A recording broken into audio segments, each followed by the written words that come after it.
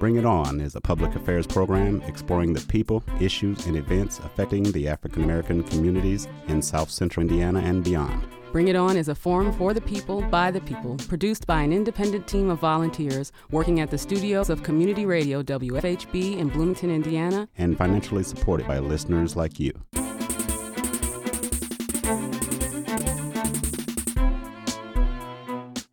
Good evening, I'm Clarence Boone, and welcome to Bring It On, a multiple award-winning radio broadcast in our 15th year as Indiana's only weekly community radio show committed to exploring the people, issues, and events impacting the African American community. Good evening, I'm William Hosea, and in today's broadcast, we're continuing a perpetual conversation on the state of race relations across this country, beginning in Monroe County.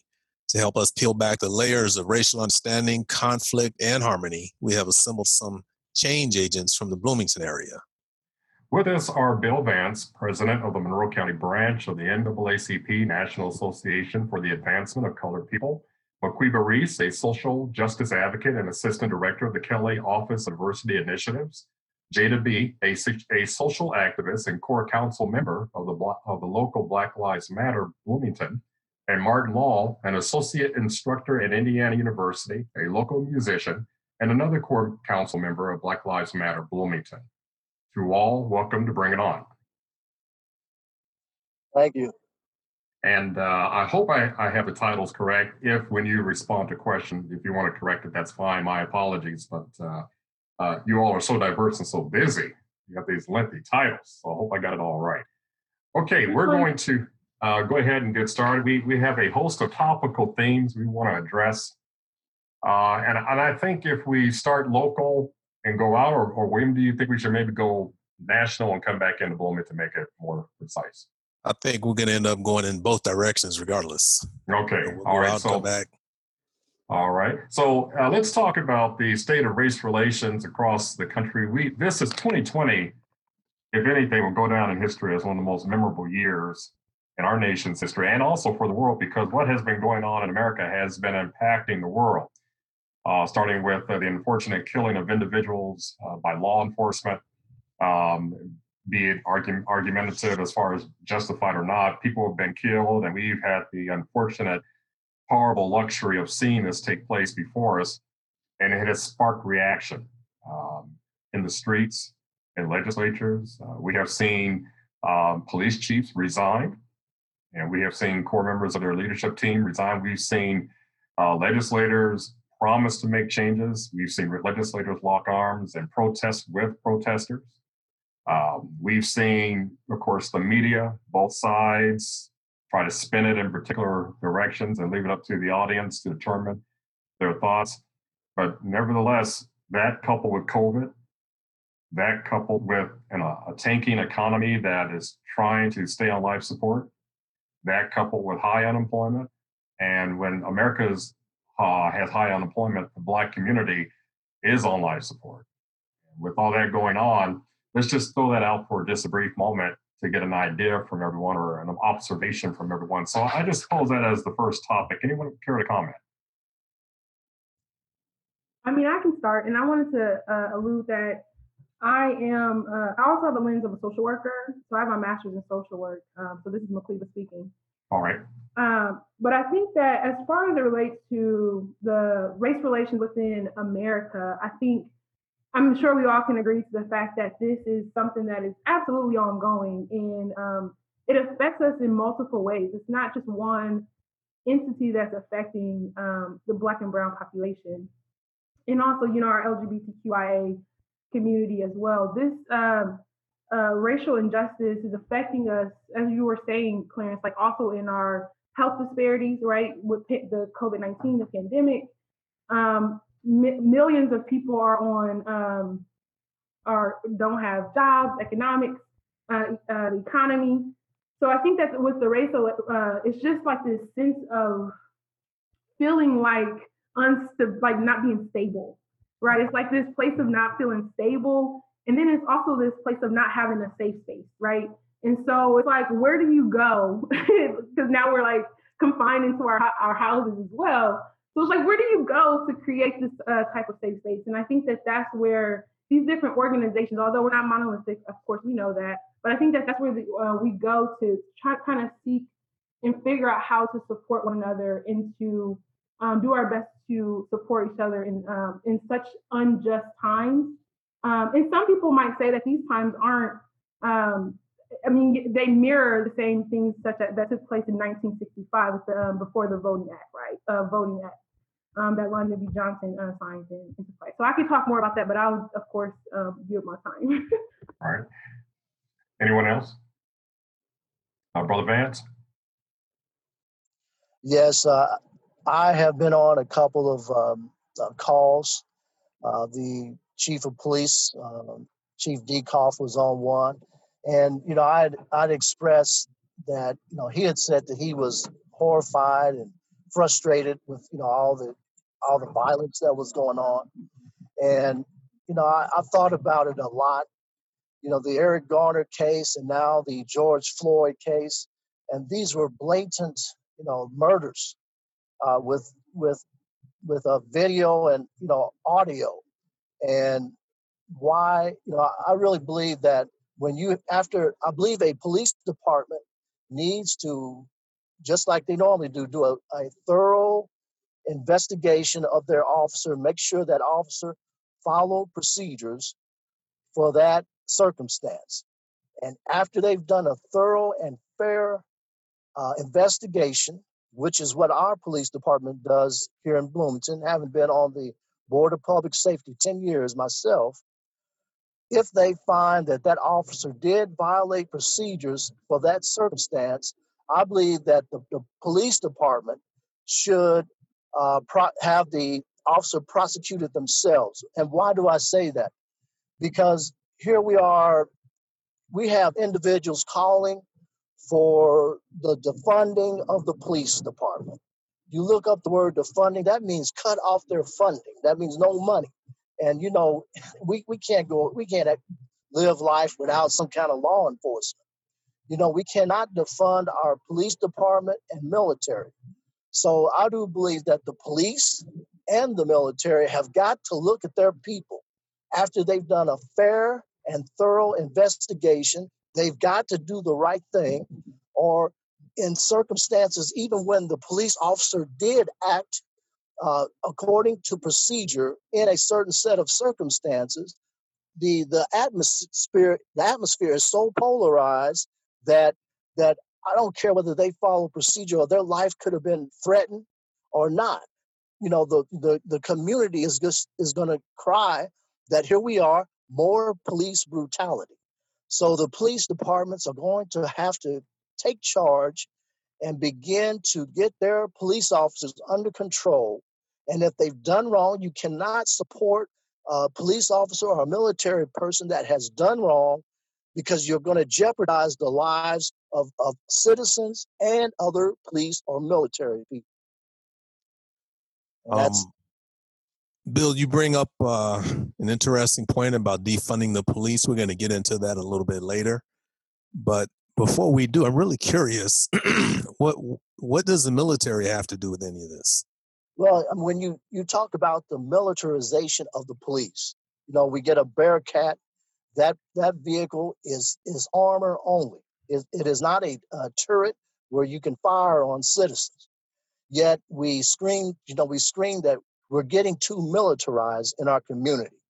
And that Bearcat looks like to some kids, a cool vehicle, So, I'm all for protecting our officers. And not only that, sometimes, ambulances have to go in locations where it's dangerous.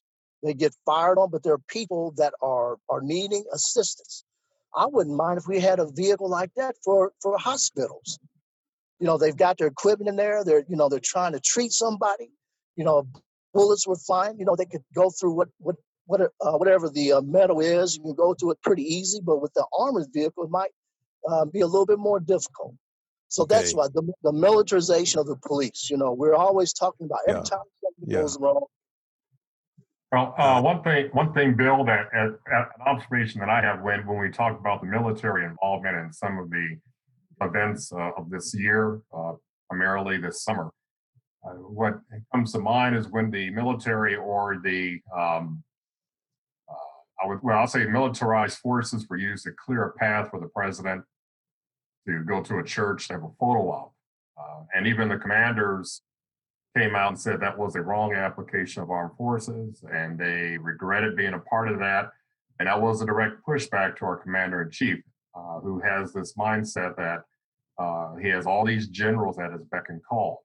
And so I can see your point, William, where there is a sense that that police have become overly militarized, both in the gear they wear and some of even I've always contended some of the vehicles look more menacing in some respects. And that there's a psychological advantage that they're trying to create with that, and we all know that. If we can get some comments from someone we've not heard from, Martin or Jada, we've not yet heard from you regarding just your observations of what's been transpiring so far in 2020. If we can hear from you. I'll go ahead and take that.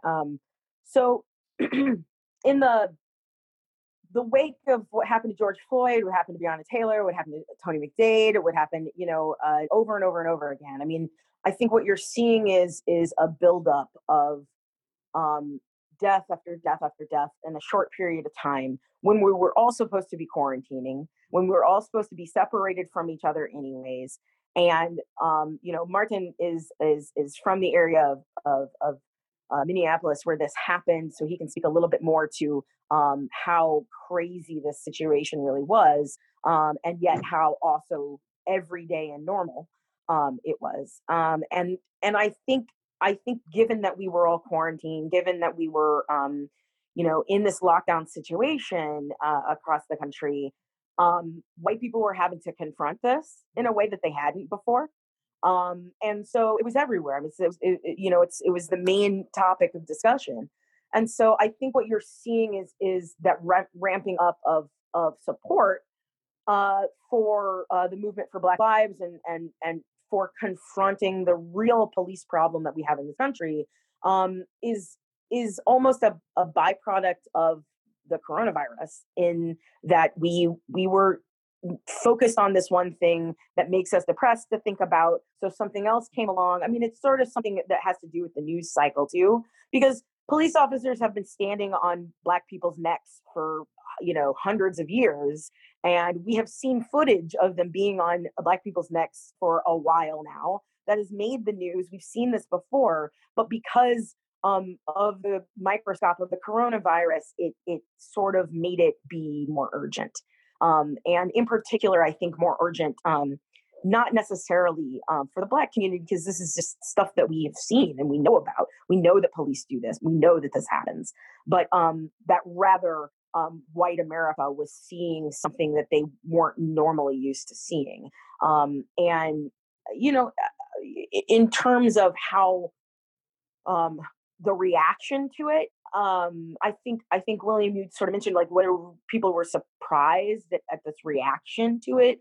I don't know if I was necessarily surprised or whatever, but I know that it's definitely a crucial moment. You were seeing a crucial moment happen. So. All right, and Martin, if you care to weigh in on this as well. Yes. As Jada said, I'm from right around the area where the George Floyd lynching happened. So when that happened, it really impacted me. The corner where he was lynched was the corner where I waited for the bus every day to go, go out to the mall with my friends, to go to the University of Minnesota. The store where they called the police on him, I went and bought my chips every day. That I know that corner. I lived within blocks of there for 30 years. And, so as Jada said, it's a sort of thing where seeing it happen was shocking. It was, but not necessarily surprising. We all have had experiences, I'm sure, with police where we thought this could be it. And Minneapolis police are especially like that. I have to say, I guess I felt less in danger for my life around Bloomington police than I did around Minneapolis police. So, I guess that's something going for BPD, is that I don't get the sense they want to kill me every day. We should probably shoot for a higher bar than that, though. I like one of the things that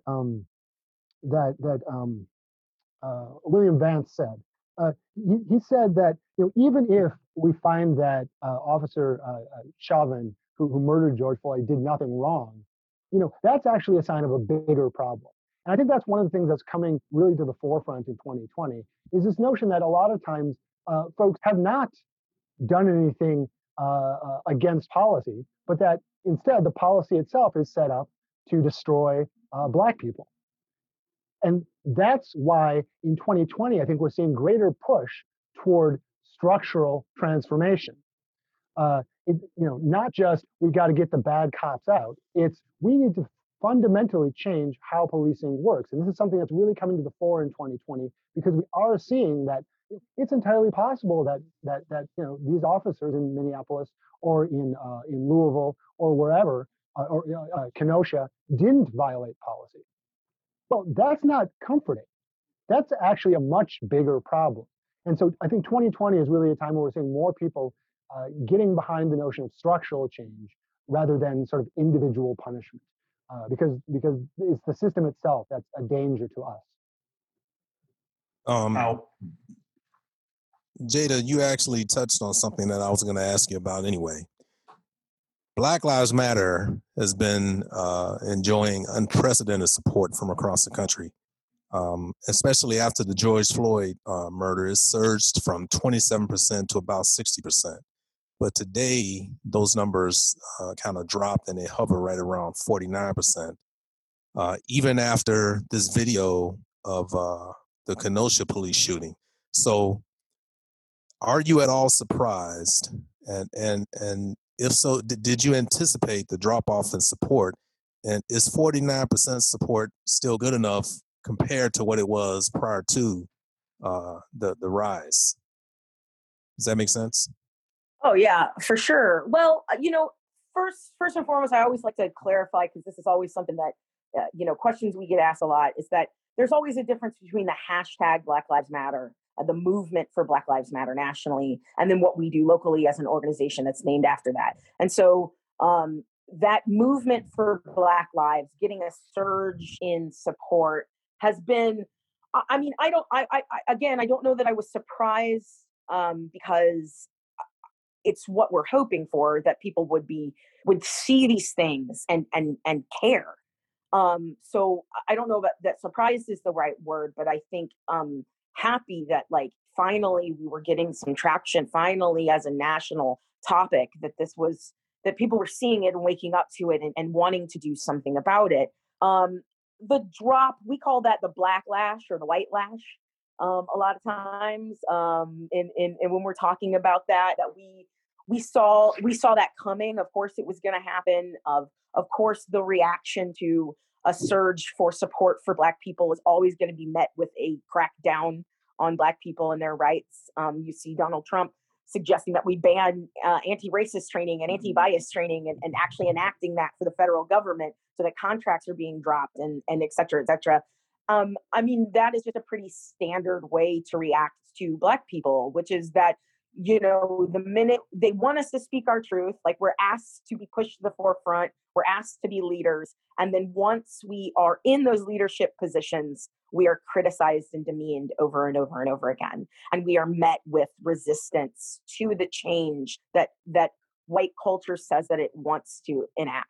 And we've seen that a lot here locally, where we're being asked to be leaders. We're being asked to step forward. We're being asked to say, hey, how can we fix the systems and situations that we are in, so that we don't end up looking like Kenosha, so that we don't end up like Louisville or St. Louis or any of these other places. But then when those suggestions are put forward and the ideas for change are put forward, especially from a progressive Black point of view, there is always met with this extreme resistance to change. And one could say that that's the human condition. Change is not something that humans do very well. But I think also that is something that white supremacy does not want. White supremacy does not want that. And white liberalism says, I want to say that I want that, but I don't want to do anything about it. You know, some of that support, the rise in support was fashionable. Some of it was opportunistic, and in large part is kind of like the bump that candidates get after a convention. But it has kind of settled down to about 49% now. So I kind of get the sense that's going to be there for a while. Anytime I think about people who've never supported Black Lives Matter coming out and marching, this image of Mitt Romney, putting on a T-shirt and going out there and marching, it just makes me want to go get a stiff drink because I didn't believe it any more than I could see it. Or Nancy Pelosi and Kente Cloth, like. Well, I believe them more than Mitt Romney.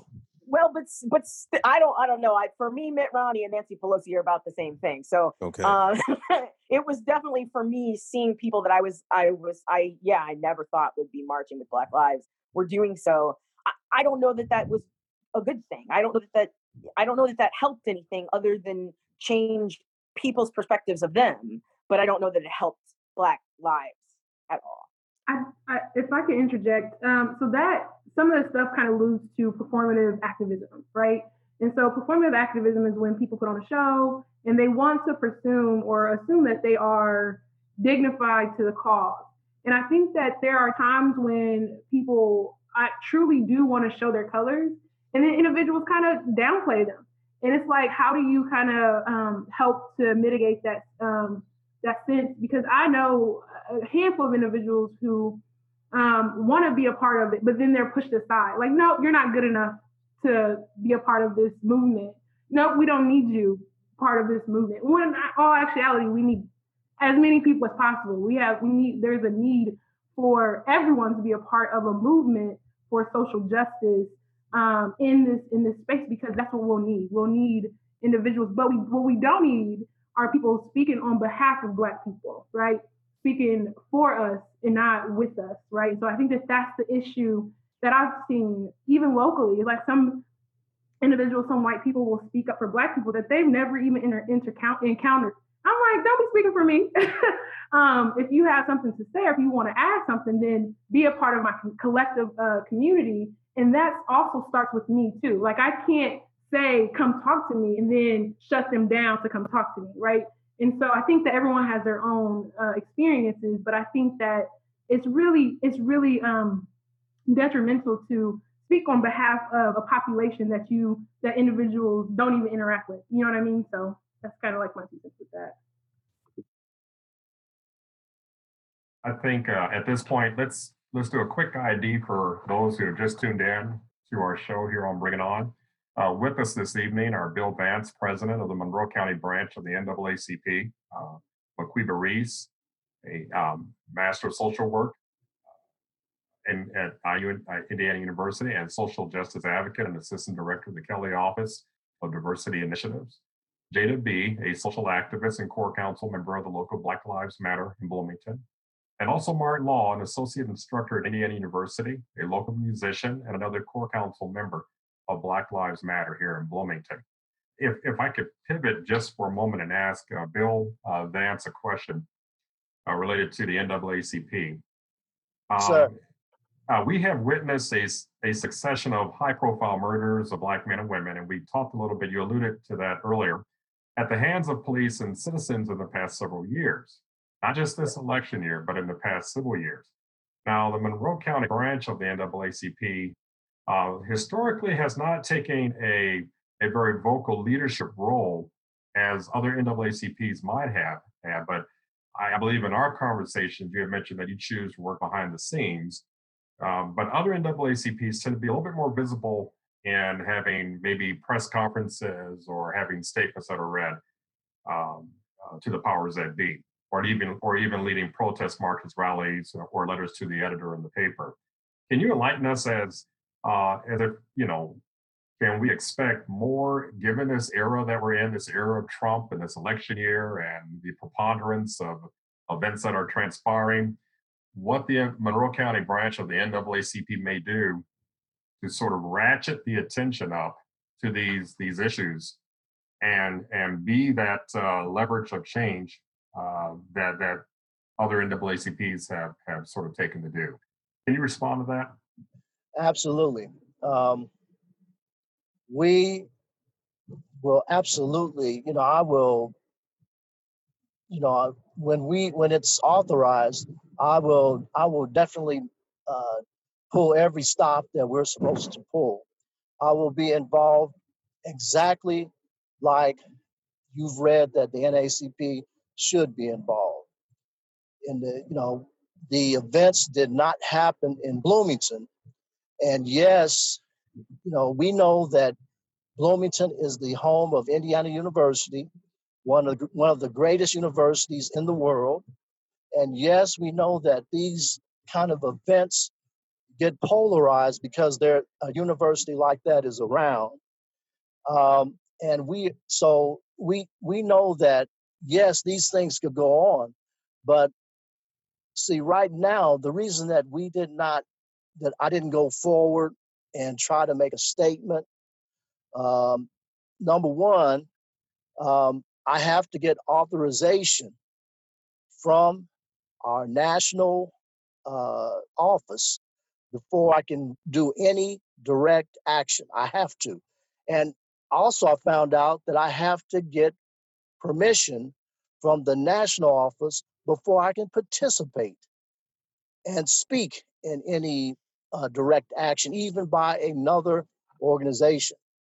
But I will tell you that I have gone ahead and spoken at other events that other organizations have put on. Like, say, for instance, when Trayvon Martin was killed, there was one of the ladies groups put on a march, and we marched, and I spoke, and then Dr. McCoy spoke, and some others spoke about how we feel about Trayvon Martin and what happened with him. And my son was the same age as Trayvon Martin, and so was Dr. McCoy's. So we spoke. I had a hoodie on, and I talked about what a hoodie, that I was an athlete, I ran track and cross country, and we use these hoodies, to keep, after we sweat, put it up so we don't catch cold, or maybe just don't want to get cold. The ear is cold, or whatever. If you're out running and it's sub-zero temperatures. So we have, we've had rallies at the courthouse, at the plaza, at City Hall, and I spoke at this one rally, and I was trying to, I was telling the crowd, look, at the end of the day, I've got a son. At the end of the day, cooperate with the police, and I want my son to come home. Okay, I don't want him to get shot. Cooperate with the police. Go with them, and when they allow you to make a call us. At the end of the day, I want my son to come home. I don't want him shot. Okay, so I got booed for saying that. I want people to stay alive. So I have participated in rallies, in a rally in Bedford. I didn't tell anybody. I just went. And I spoke. And so it seems like it's behind the scenes. I have made reports myself of things that seem suspicious, but I did not have to tell anybody. It just got done. So I am, just because I'm not out in the open doing everything doesn't mean that we're not doing anything. And Vox Booker, as I got my wife got a call from Beverly County Anderson. My wife talked to me, and immediately I started doing everything I do when I'm trying to deal with a complaint. So to answer your question, yes, if something happens in Bloomington like what happened to Floyd, yes, we're going to be out and doing everything. Well, just let me finish this here. Go ahead. When Vox Booker, as I was doing everything, I got emails from our state president, Barbara Bowling, and our regional director, Jerome Reed, and they were communicating with me the whole time. I was, they were giving me ideas, telling me what I should, who I need to contact and whatnot. And so, I did everything they asked. We tried to set up a meeting with Mr. Booker. I invited him, just as we discussed in our NACP meeting, I invited him for lunch. I was going to buy him lunch, but I wanted him to come to Second Baptist in the annex. I was gonna buy him lunch, just him and I. And I was just gonna, I wasn't gonna ask him. I was just gonna say, I'm glad you made it through that. I'm glad that you didn't lose your life and the other gentleman. And I'm just, this is an opportunity for, for change, that you can speak out, and maybe some legislation could come from this, et cetera. But I could not hook up with him because, he did not get in contact with me. So, and then he was, then Dr. Rose. Well, he got in contact with me, but it was after the time that I'd asked him to meet me. So, okay, hey, Bill, I'm sorry. Let me get Maquiba in there real quick, because she really has something to say on this. Yeah, sure. So I joined NAACP about a year ago here locally. And the reason why I decided to join here is because I grew up, I'm the youngest of 13, so I have 9 brothers, 3 sisters by the same parents. Strong Black parents. They recently they've been deceased, but we were a part of the NAACP in Fort Wayne. And the reason why we were in part of the NAACP is because my parents wanted us to stay alive too. They were very active. My dad, when he was younger, he was part of Black Panther Party, so he was really involved in the community.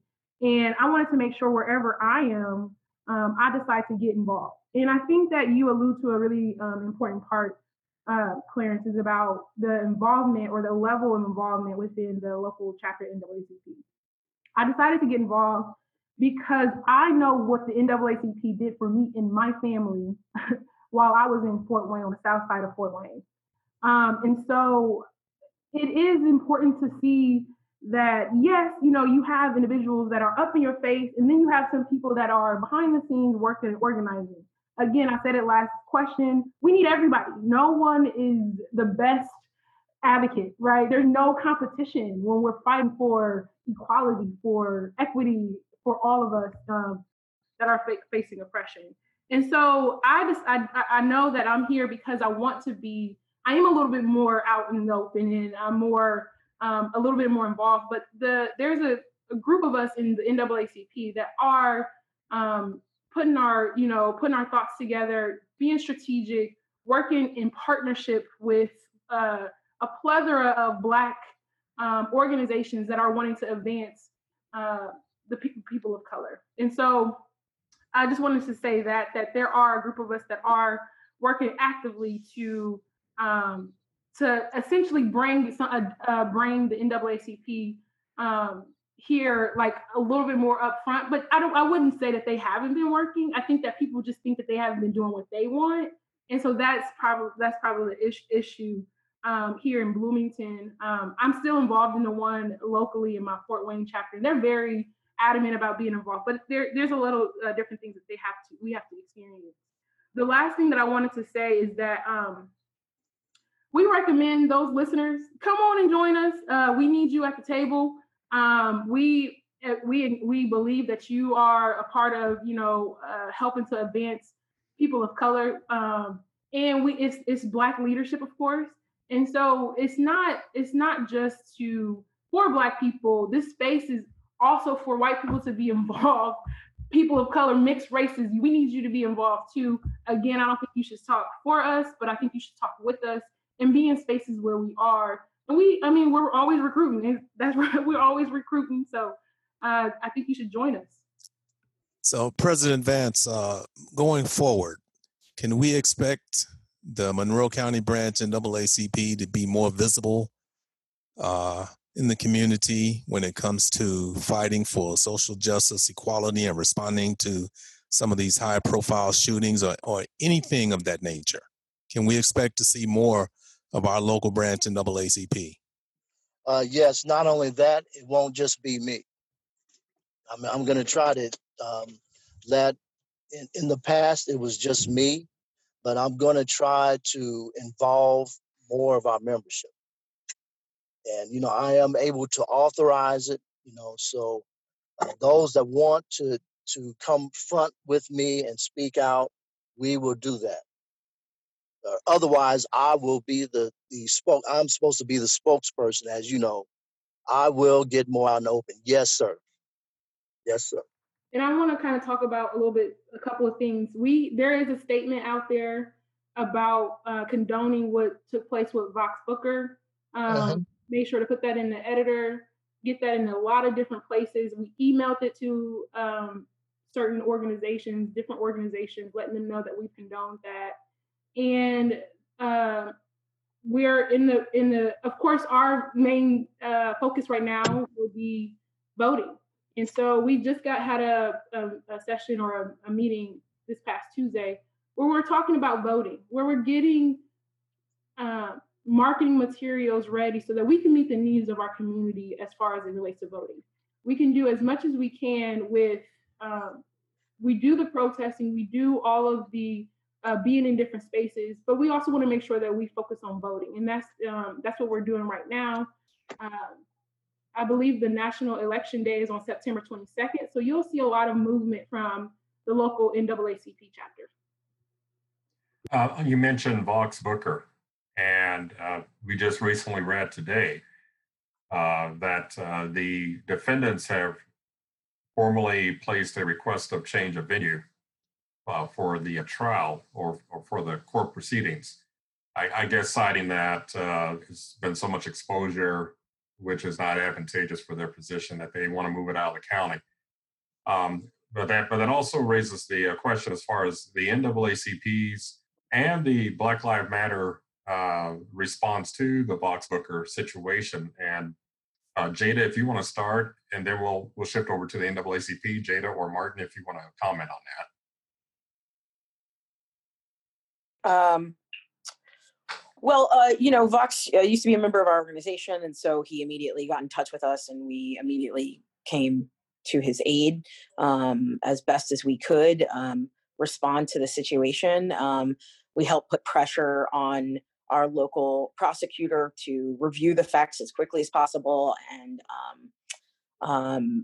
prosecute the individuals who committed the violent act against him. And we stood in solidarity with him at, I think it was 3 or 4 different rallies three, thank you, Martin, on the square for, not just speaking specifically about what happened to Vox, though we were there to support him and stand up for him, but to say, look, we know that a lot of people are saying that this can't happen here. And the reality is that we are one step away from Charlottesville. We are one step away from, what's going on all over the country. We are not, the Bloomington exceptionalism does not measure up. And that in fact, Black people in this community are being discriminated by the police, are being targeted by white supremacists, myself included, leaders of different departments at Indiana University, different activists in town have been hounded and harassed and followed by white supremacists. And so we wanted to draw attention to the larger issue that what happened to Vox is also things that can happen to the rest of us here locally, much like what's happening in other cities can happen to us here locally. And that the Bloomington exceptionalism is a thinly veiled lie, and that Black people are not safe in Bloomington from white supremacy, from racism, from police brutality, from attacks from these extreme far right people, and or just the basic white supremacist ideology that white folks have ingested over the last several years of Donald Trump and the last several years of the infiltration of white supremacy into our society and in the levels that it has. There was also an accompanying Martin wanted to add something. Well, maybe Martin can also respond to this. Lost in some of this, as well as the attack on Vox Booker and the subsequent protests. There was an incident where a lady careened her vehicle into several of the protesters. I have not heard anything else other than they did make an arrest I don't know what the disposition of that is. I mean, granted, Vox was assaulted, but there were some people that were almost taken out instantly by a weaponized vehicle. So if Martin, if you can respond to that as you also reflect on what Jada just said as well.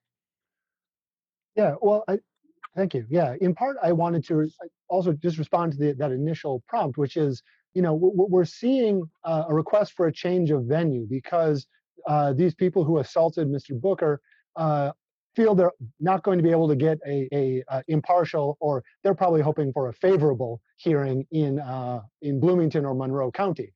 I would say, in large part, that's a sign that the response from a lot of people, like Jada said, there were three kind of major actions, two at the courthouse, one in the People's Park.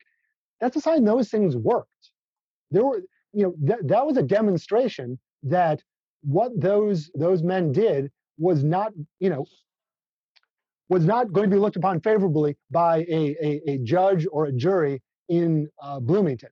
So if we're talking about the power of activism and visible activism, this is it. We have made those people who felt empowered to assault and attempt to lynch Vox Booker scared. They now don't think that what they did is allowable in Monroe County. They previously thought it was, and now they think it isn't. They're worried that it will not be. And so this is a sign of and so to speak to your second question there, once again, the fact that someone decided they needed to drive a vehicle into the middle of one of these demonstrations, again, is a sign that they don't think that's a desperate act, right? That's they wouldn't have done that if they were like, this is just a protest, it's no big deal. So I think if nothing else, what we're seeing here, these responses, these violent responses, or these legal responses, are a sign that there is something coming of the action that was taken in response to Mr. Booker's assault, and that it's having it's making these active white supremacists nervous. Now, I'm not saying we want to make them nervous and we want to make them respond violently, but again, we are showing power that they, I think, didn't know we could. Bottom line is that they're afraid of going to jail.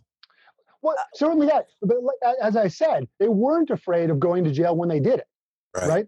Exactly. They weren't afraid to go to jail, and because they thought, well, this will fly. And by all accounts, when the officers showed up and interviewed them, that impression was reinforced. The officers interviewed the assailants before they interviewed Mr. Booker, and the officers said, "Oh, well, you can go home. These people who just tried to murder someone are not a threat," and sent them home and said, "You can file a report on Monday." These people were not. They weren't scared of going to jail, but now they are. And again, that shift, I think, in part, is because of the activism that's happened since then. And it should also be said that the person who ran into people who were leaving the protest, they were identified through video footage, through photography, and through the work of everybody who was at that rally, banding together and saying, they look like this, and coming together and identifying them. And so again, the community banded together in order to do something that the police couldn't do and were not capable of doing. We found out who they were before the police officers did, through community work.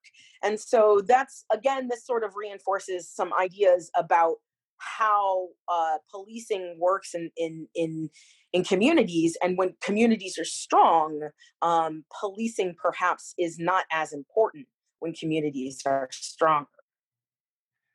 As we sort of are coming around the bend, as they say, and beginning to land this plane, as people say from pulpits, there's one thing I want to comment on.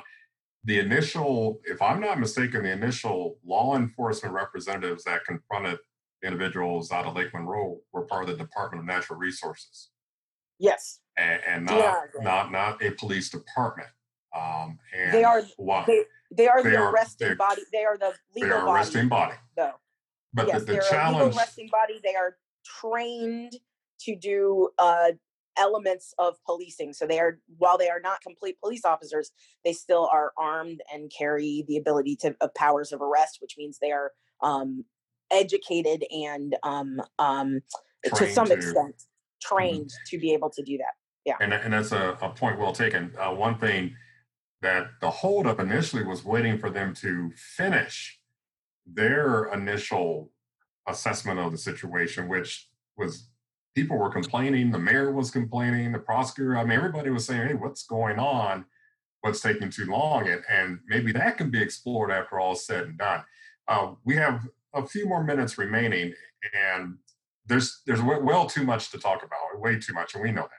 But the one thing that we're sort of confronting now is we're coming up on an important date in November, and we sort of see some light at the end of the tunnel. We could just change the guard, if you will. And one thing we want to talk about, two things, if we could squeeze them in. One is the concept of defunding the police department. If you ask 10 people, you'll probably get 7 different responses, honestly, because it conjures up, I think, 7 different type scenarios in people's minds. And then the other thing is this fighting the potential for suppression of voters. So that entails early registration or registering, early voting, and doing your due diligence and just being persistent if you're hitting road obstacles to cast your right as a citizen to vote. Mm-hmm. So let's maybe talk quickly about defunding. Can we maybe agree to change the title of this concept as opposed to staying with defunding? To me, defunding conjures up something that I think a lot of people are not resting well with. Maybe I'm wrong. I think there's a lot of different angles to it, right? And so I follow a police critic. His name is Dr. Rayshawn Ray, who is a sociologist, and he's with the Brookings Institute, and he's a Rubenstein M Fellow. And he also actually graduated from IU, coincidentally. But that's a critic that I would encourage people to follow into, because he's on the national scope, right? So he's looking at this, and not only that, but he also focused on local things as far as police communities. He's done studies after studies over hundreds or 500 police departments. So that's something I would recommend the viewers to consider researching and looking into his statement. But so when it comes to like defunding the police, a lot of people, like you were saying, have a different angle, like it's reallocating the funds to certain areas, to the communities, to these different communities. And I wanted to also highlight our community young activists, Enough is Enough, who did a rally on June 5th to get the community aroused, to get us into this umbrella of fighting and standing up for one another. So I just want to give a huge shout out to those young activists that are out there doing the work. I mean, I'm so proud of them. And they're just constantly doing the work, and they're still doing the work. But I think that as far as the defunding the police goes, it's about reallocating funds and how that can look in different communities. And I think it's really imperative that we pay attention to communities, right? So there's different communities that have different experiences with the police department. And it's also different communities that have experiences with how they interact with the police department. And so my uncle was actually a sheriff in Fort Wayne. And so he had this thing with duality, right? And so he's a Black man, very strong Black man. And he still was one of those individuals who he went into the police force to try to change. We all know that white supremacy is rooted in every entity within America, especially the police system. And so I think that I was able to really sit and learn from him because he wanted to fight. He fought for equality when he was trying to build up the communities. And so that's what I think about with defunding the police. Okay. We only have a couple of minutes left. I want to go ahead and give Jada the last word. Okay. So I think there's a lot of misconceptions about the concept of defund the police. Black Lives Matter as a national organization and Black Lives Matter as a local organization, we believe in police abolition. And what that means is that eventually we want to do away with the entire concept and system of policing people, meaning that we have had a complete societal change so that we are mitigating harm before it can happen. So we're intervening before it can happen. When people are poor and they steal because they need things in order to gain wealth, that we are changing the concept of what wealth is. When people have drug addictions and they are out seeking drugs, or that we use our harm reduction and we decriminalize aspects around those who are drug addiction and drug dependent, that we intervene in situations before abusive relationships turn into domestic violence, that police need to be called in, so that we are completely changing our systems in not just the police system, but all of these other social systems to help support communities. And we already know what this looks like. All you have to do is look at rich suburban neighborhoods, and you can see what no policing looks like. Rich suburban neighborhoods in Bloomington, Indiana, if you go to what's called Hoosier Hills or Hoosier Acres, which is those $1 million homes on the east side of town, you don't see police officers running through there, stopping and talking about domestic violence, or stopping and talking about kids in the street playing basketball and what are you doing here out past curfew, or whatever that means. You know, we already have these models of how no policing can function. And so when we're talking about defunding the police, we are talking about that reallocation of funds that police budgets are bloated. Police budgets are huge. They're expansive. Our own police chief in the recent meetings was talking about having tons and tons of gear that he replaces on a yearly cycle, on a 2-year cycle, on a 3-year cycle, that he never uses, that never get used, that never gets deployed. We have a military assault vehicle, the Lenco Bearcat, which has been deployed under 10 times since it was purchased. It's a it's a $250,000 vehicle that isn't actually being used for the thing that it said it was supposed to be being used for, and or at the need requirement that the police officer said that they needed it to be at. We're not talking about decreasing police budgets in terms of not paying police officers what they are worth. But what we're talking about is directing them to what they are good at, which is law enforcement. And so that involves enforcing of the law, which requires a certain amount of threat and violence to go with it. And so we're saying, okay, they don't need to be involved in domestic violence situations, because that is something that other organizations like social service organizations are better equipped to deal with, that perhaps they don't need to be involved in situations dealing with harm reduction for people who are homeless or people who are drug dependent, because they escalate those situations and make them worse. When in reality, those people need treatment, they need help, and they need people who understand where they are at in society and can give them the help that they need to, not die today. And so that the entire concept of defunding the police and abolition of the police is a concept that yes, people are throwing out buzzwords. You're right, Clarence, that it seems like a buzzword that's happening. And just finish one second. But it's not fully understood, because everyone just wants to talk about the buzzwords and they don't want to talk about the transformative society that Black Lives Matter is interested in. Well, the problem that I have with it is that, yes, it has not been thoroughly clarified to the extent that we are allowing individuals to take it and use it as a wedge issue in the upcoming presidential election, and totally being used for the intent for which it should not be purposed. It's being repurposed against those who are coming up with these great ideas. And unfortunately, so was the voters' rights laws. So every major social change has been done as a wedge issue. Right, but when this is coupled with an imagery of protests that have gotten out of control, not even by the organizers of the protest, but by external elements, and it's all being spun against what people really want this to be used for, that's a problem. But we don't have time with 8 weeks to go I wish that issue could be tabled until a new administration comes on board. We all know that there needs to be change. Now, that kind of speaks towards making sure, and I'll just say this to everyone who has not done so, register to vote and vote for the candidate of your choice. But please register to vote and vote early for the candidate of your choice. We are out of time, we're over time, and all that just speaks of is we need to do this again. So if I can get I see heads nodding and I see thumbs going up and I see Maquiba shaking her head or nodding her head.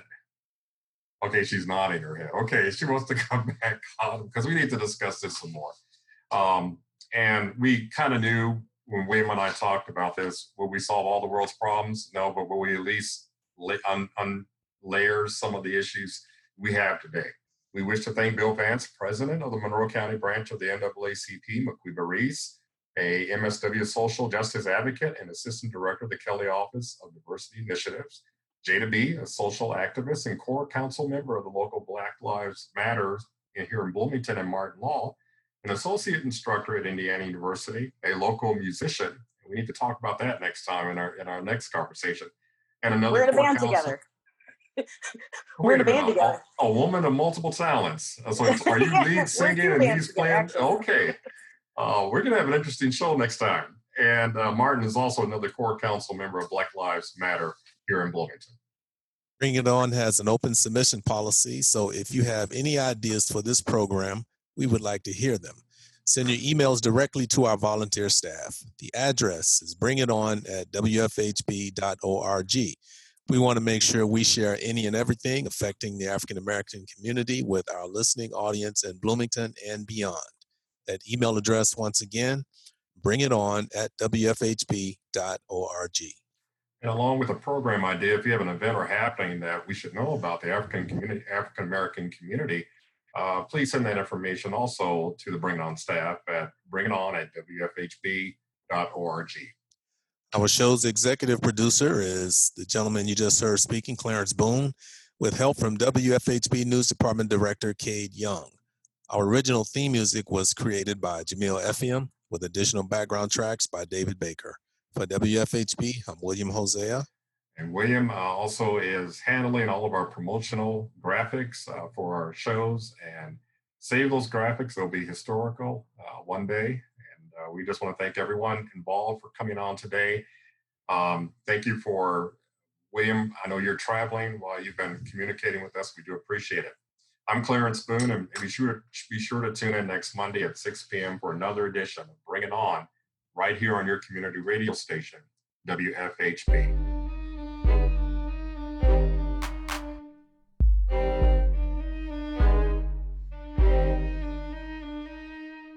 You've been listening to Bring It On, a volunteer-powered production of Community Radio WFHB in Bloomington, Indiana. Bring It On is your forum for open dialogue on the people, issues, and events affecting the African American community in South Central Indiana and beyond.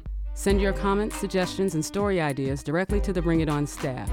The email address is bringit@wfhb.org. That's bringit@wfhb.org.